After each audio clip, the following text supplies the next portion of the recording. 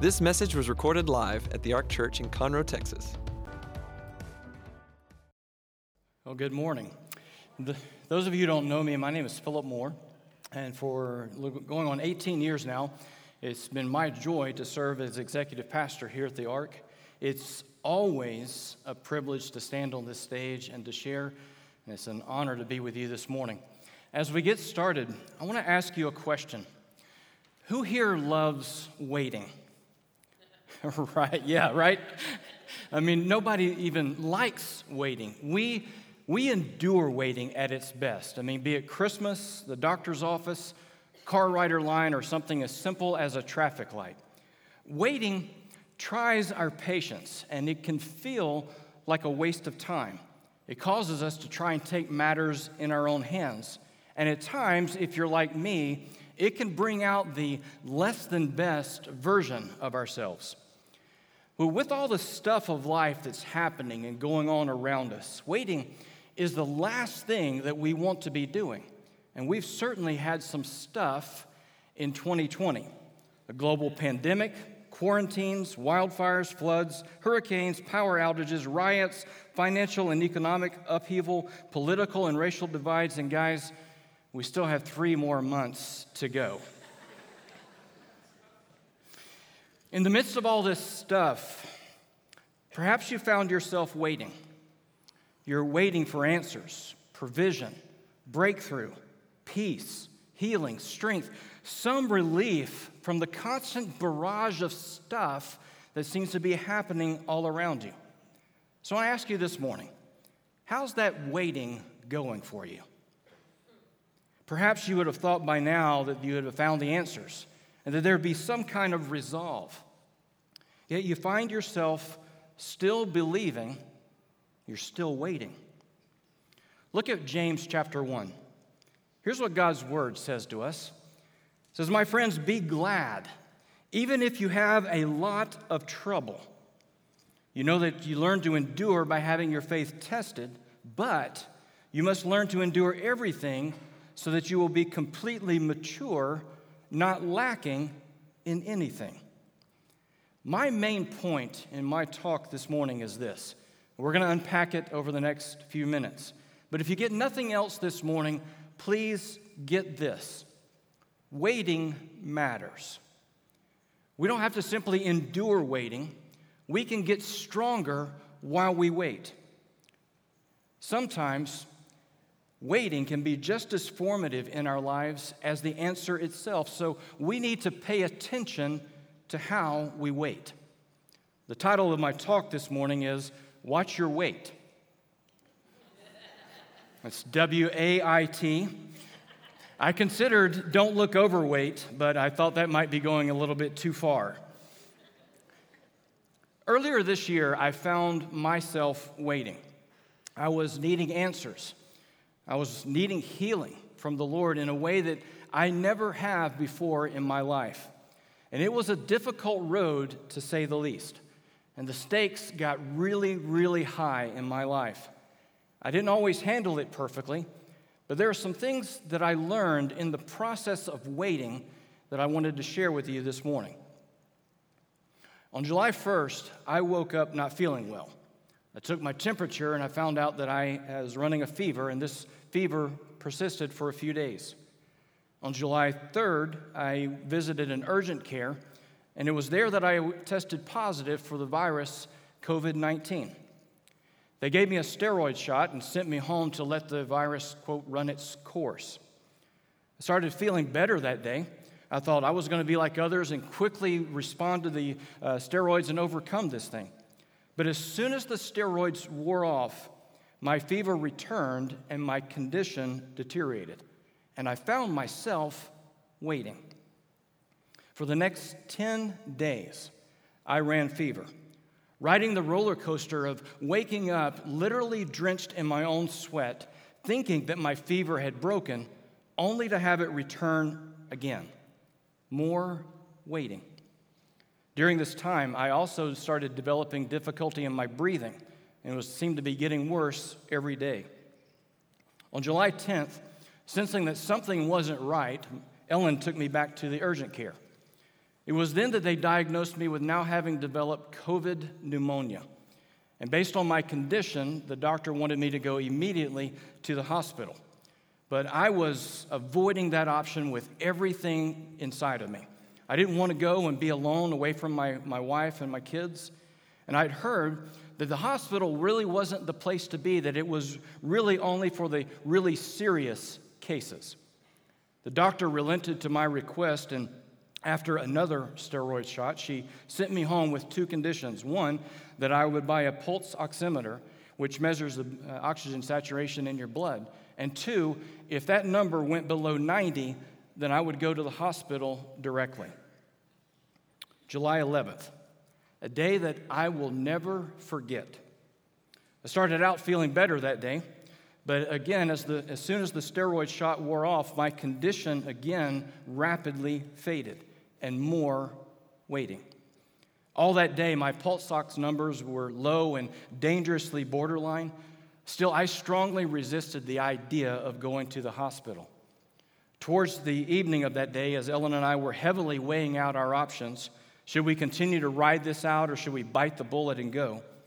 I will never forget the clarity that the Lord brought right in the middle of our conversation. Despite my feelings and my emotions around the idea, Ellen and I knew clearly that it was time to go. We packed my bag and off we went. En route, Ellen asked me what hospital I wanted to go to. I hadn't given it much thought, and I give the Lord credit because in that moment, I was prompted for us to call my friend Linda. Linda's in administration at Memorial Hermann, and for us to go there. Linda, my incredibly kind and make-it-happen friend, she shifted into action, and it quickly showed because we were greeted at the reception to the ER and immediately taken in. There was a definite transition entering into the isolated, closed-off world of that ER. Everyone there was fully hazmated up, head to toe in protective clothing, and they were extremely, extremely busy. The nurse who greeted us, she didn't miss a beat. She tucked my paperwork under her arm and led me to bed 30. But talk about incredible care. That ER team immediately sprung into action, and I was triaged in no time by two top-notch nurses. In a few minutes, the doctor came in. She was a very kind and attentive lady, but she was also no nonsense and highly direct. It was in that moment and with the next words out of her mouth that the severity of my situation came crashing into my world. Seeing the way that I was struggling to breathe and to talk, not mincing her words, she looked at me and she said this. She said, I'm standing here trying to figure out whether or not I need to intubate you and put you on a ventilator or put you on a proactive breathing device. Then she said the words to the effect, I don't want to see you crash. This all just went to a whole nother level in my thinking. Thankfully, she went with the breathing device option, and we'll talk more about that in just a few minutes. Finally, after stabilizing my condition around 2 a.m. the next morning, I was admitted to the critical care unit dedicated to COVID treatment. After the nurses got me settled into my room and the rush of the last several hours had subsided and I was left alone, it was in that moment that I had the sweetest connection with the Lord. He reminded me of His promise that He would always be faithful. I thought, He's got me. I'm in His hands. And I rolled over and I went to sleep. For the next several days, more waiting. I was awakened like clockwork to either have my vital signs assessed, take a breathing treatment, ingest a list of steroids and other medications, and to begin each morning with a shot in the stomach.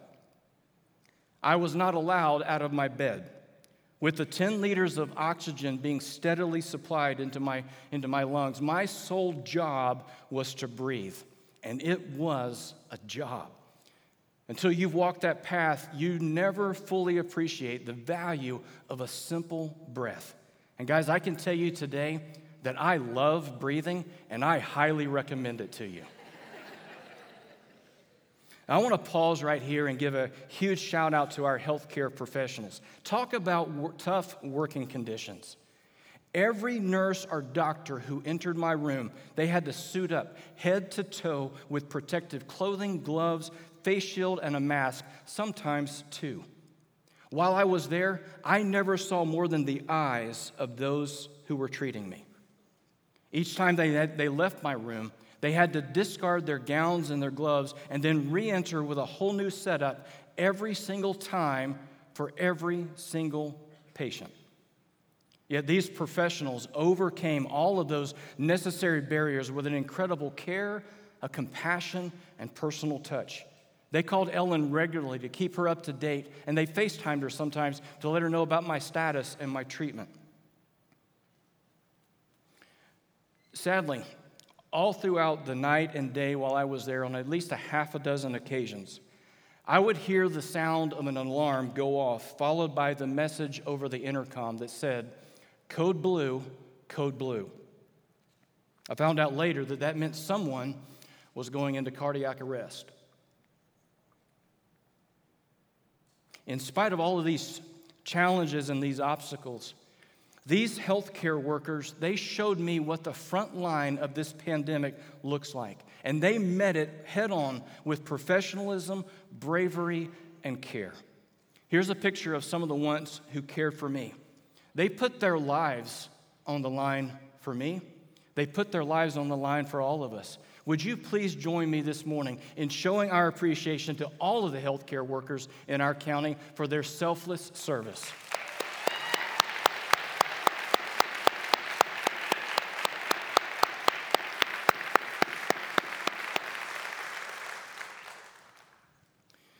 The nights in the hospital were especially challenging, being alone away from my family and dealing with the sickest that I have ever been in my life. A few times, I have to tell you, fear tried to enter into that room, but I pushed back, recalling God's promises and leaning on His faithfulness. And I'd put praise and worship music on, and I would go to sleep. A few days later, after showing progress, I was downgraded to a regular room, but more waiting.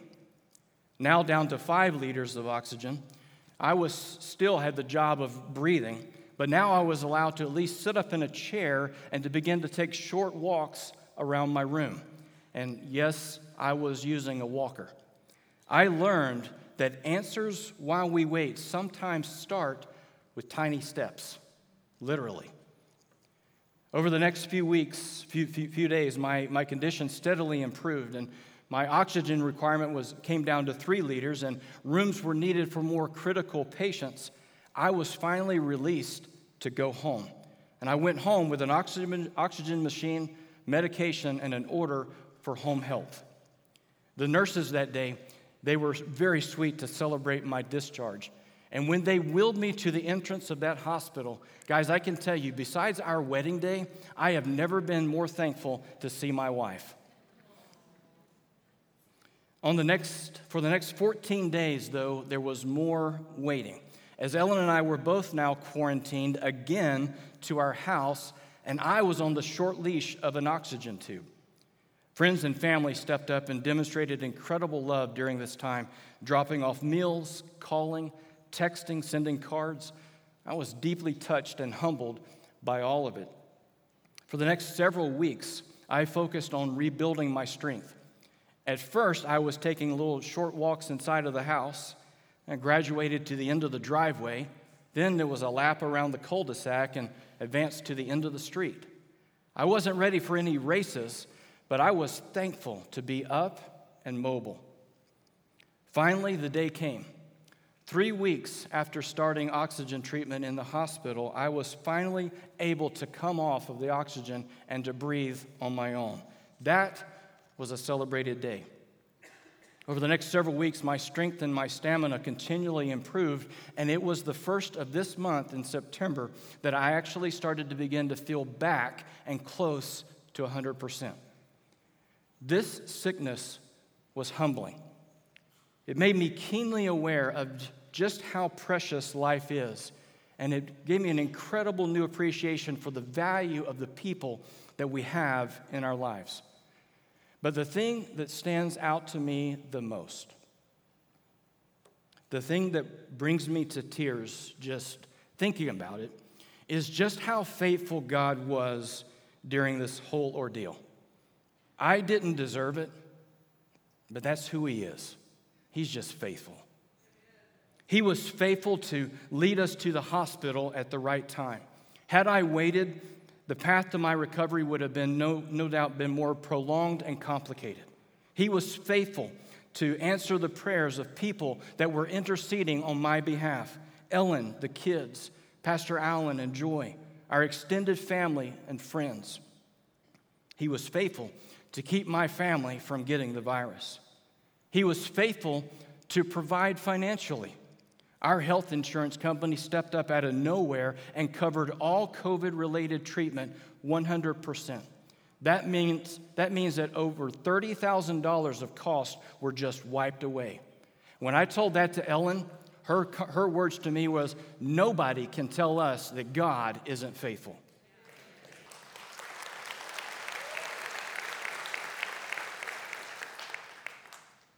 And He was faithful.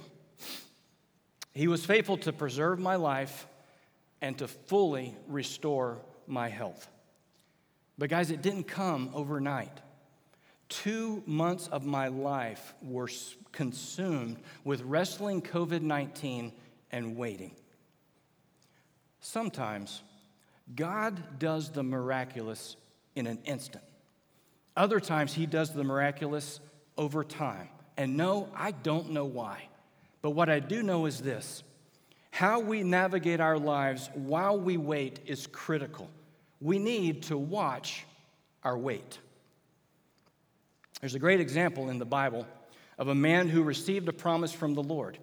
And for way more than 2 months in his life, he had to wait. He too saw the Lord come through on his behalf. And although he didn't do it perfectly, there are some things that we can learn from his life, some lessons that we can take away. That man's name is Abraham. We're going to pick up his story in Genesis chapter 12. The Lord said to Abram, later he would be named Abraham, "Leave your country, your family, and your relatives, and go to the land that I will show you. I will bless you and make your descendants into a great nation. You will become famous and be a blessing to others." Look at this. Everyone on earth will be blessed because of you. Abraham was 75 years old. Note that, 75 years old. When the Lord told him to leave the city of Haran, and he obeyed and left with his wife Sarai. She would be later named Sarah. Fast forward 3 chapters in the Bible, Genesis 15. Later, they're waiting on the fulfillment of God's promise. The Lord spoke to Abram in a vision. "Abram, don't be afraid. I will protect and reward you greatly." But Abram answered, "Lord all-powerful, you have given me everything that I could ask for, except children." Then the Lord took Abram outside and said, "Look at the sky and see if you can count the stars. That's how many descendants you will have." Abram believed the Lord, and the Lord was pleased with him. More waiting. Genesis chapter 17. Abraham was 99 years old. Guys, note that, 99 years old, when the Lord appeared to him again and said, "I am God all-powerful. If you obey me and always do what's right, I will keep my solemn promise to you and will give you more descendants than can be counted." After more waiting, we pick up the story in Genesis 21. The Lord was good to Sarah and kept his promise. Although Abraham was very old, Sarah had a son exactly at the time God had said. Abraham named his son Isaac. Abraham was asked by God to leave his home and to settle in a new land, a land that he knew nothing about and where he knew no one. It made no sense at all, humanly speaking. However, his obedience to God came with a promise. And part of that promise was that he and his wife would have an heir. And through this heir, Abraham would become what is known as the father of many nations. Now, here's the deal. It's easy for us this morning to skim through 9 chapters of the Bible, recapping their lives. But the fulfillment of that promise took 25 years, and I'm sure it was very trying at times, and it came with some rather interesting twists and turns along the way. Here's a few things that we can note from Abraham and Sarah's story. While waiting, they didn't always respond perfectly. Abraham and Sarah are advanced in years, 75 and 65 years old, when they received the news that they're going to have a child. And they found it hard to believe. The Bible says that Sarah actually laughed at the idea. Now, I'm only in my 50s, but if I got that kind of news, I think I would have a hard time with it too, and I don't know that I would laugh. When things didn't go according to their plans or their timing, they tried to take matters in their own hands. Abraham had the idea that his steward Eleazar would become his heir. Sarah thought that the answer would come through her servant Hagar. Yet God, he had other plans. He had his plans. And in the end, Abraham and Sarah, they took God at his word. Ultimately, they trusted in his character, who they knew him to be. And when Abraham was 100 years old and Sarah 90, after 25 years of waiting, they received their precious gift of Isaac. Today, Abraham is known as the father of faith. His faith and his trust in God saw him through those years of waiting. But what about us? How can we more effectively watch our wait? Sometimes, I don't know about you guys, but we can underestimate the power of these stories in the Bible because in our minds, we elevate these people to some superhuman status. Their stories can seem far removed from our everyday lives, almost unreal and fairy tale-like. But these were real human people with real issues, needing real answers to the stuff of life. So what can we learn from them? And how can we apply it to our lives? Number one, while we're waiting, we need to watch who and what has voice in our life. When Abraham listened to the wrong advice rather than trusting what God had said to him, that only got him into trouble. While I was waiting, I got to practice. I got to practice guarding the input into my life. And when I didn't guard that and I didn't limit TV, especially the negative news about the virus, that only made me weaker. But what made me stronger was when I fed on praise and worship music, first thing in the morning and late at night. And I selectively found encouragement from others. I was careful to surround myself with people that would speak life, hope, and faith. And can I pause right here? That's why coming to church is so important. These services, they feed our souls. But we surround ourselves also with people of faith who will speak life and hope and encouragement, who've been through some stuff and will help us as we walk through some stuff. The second thing that we can do while we're waiting is to hold on to his word. What kept Abraham on track was his going back to, his standing, and his trusting in God's word to him. I had two words from the Lord early on in my sickness that I went back to often. One of them was victory. 1 Corinthians chapter 15 is a scripture that Pastor Allen shared with Ellen and I. It says, "But thanks be to God who gives us the victory through our Lord Jesus Christ." Take you back to that emergency room, and they put that proactive breathing device on me. That was a very polite way of putting it. This thing was extremely tight. It went around the back of my head and attached to my forehead, and then it covered my nose and my mouth with a suction airtight like seal. It forced me to breathe. It was highly proactive. What you need to know about me is I am extremely claustrophobic. And this device was like torture to me. Everything inside of me wanted to rip it off.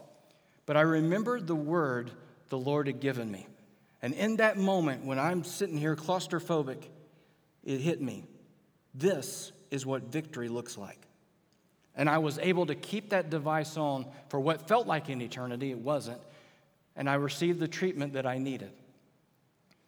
I learned that a word from the Lord brings peace, comfort, hope, and encouragement while we wait. Number 3, while we wait, we need to remember that gratitude will carry our attitude. Abraham's first response when God made him the promise of land to his descendants was to build an altar to the Lord as an act of worship and gratitude. And he did this before it came to pass. Upon leaving the hospital, the doctor told me that with a sickness of this magnitude, my body was going to take a while to heal. Reflecting later on that diagnosis, I told the Lord this. I said, I am going to stay thankful during this time. I'm not going to get impatient. I'm not going to get discouraged or depressed. I'm going to stay thankful for where I am in the process. And trust me, over the next several weeks, I had plenty of opportunity for that prayer to be tested. My body wasn't functioning as normal. It was very easily, I got tired and I got winded. I was taking 2 and 3 naps a day. My mind wasn't sharp at all. It was like I was walking around in a fog. Recovery was very hard, and it seemed to be going painfully slow. But while I waited, I was learning to practice this truth. I was learning to practice gratitude. And I would say sometimes out loud, I am strong in the Lord. My body is strong, my mind is strong, my spirit is strong, and I am getting stronger every day. I am thankful. The reality was, compared to where I had been, I had tons to be thankful for. I just needed to remember and to practice this truth. I learned that thankfulness is a great antidote to fear and doubt in our lives. And number 4, while we wait, we need to trust who He is. Hebrews chapter 11 is known as the Hall of Faith, and it has listed there both Abraham and Sarah.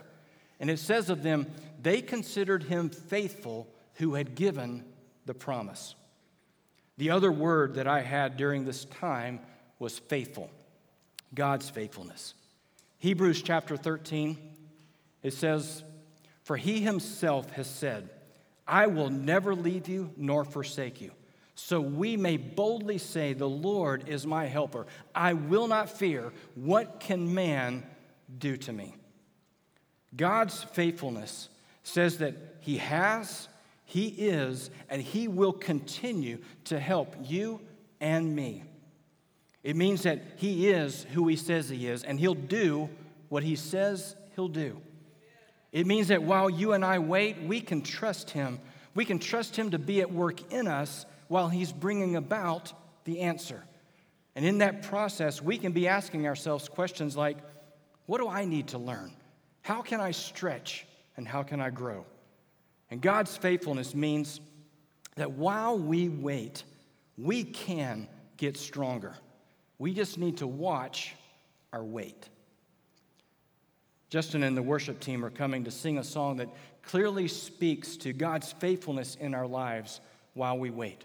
And I want to encourage you this morning to listen with your heart and to make application. Let's pray together. Father, we thank you that you were faithful then. God, you will be faithful now.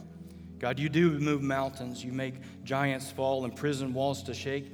And Father, I'm so thankful this morning that our stuff is never too big for you. Father, teach us to trust you more while we're waiting. Standing on your word, keeping our eyes, our hearts, and our words focused on you. Father, thank you that you never fail and you never will.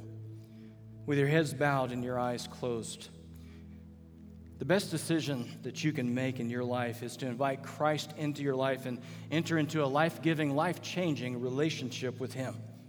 Perhaps you're here this morning and you've never asked Jesus to come into your life. You've never said yes to Him.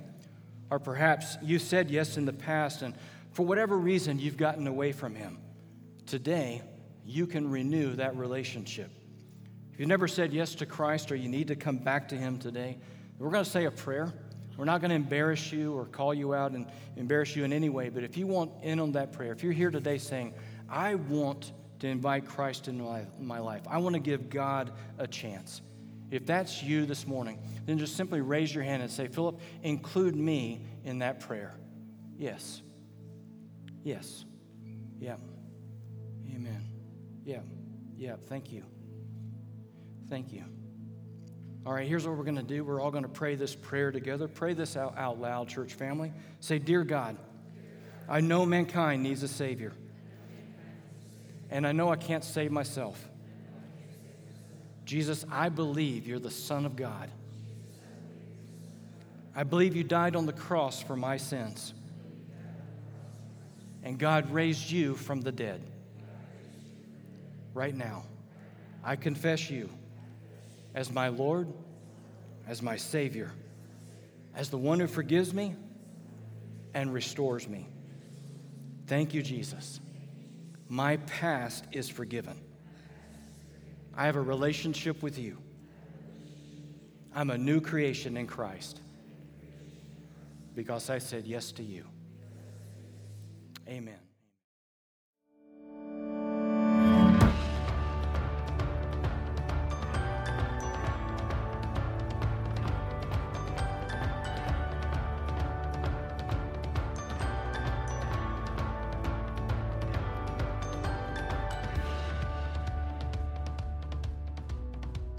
Thanks for listening to this message. For more about the Ark, visit thearkchurch.com.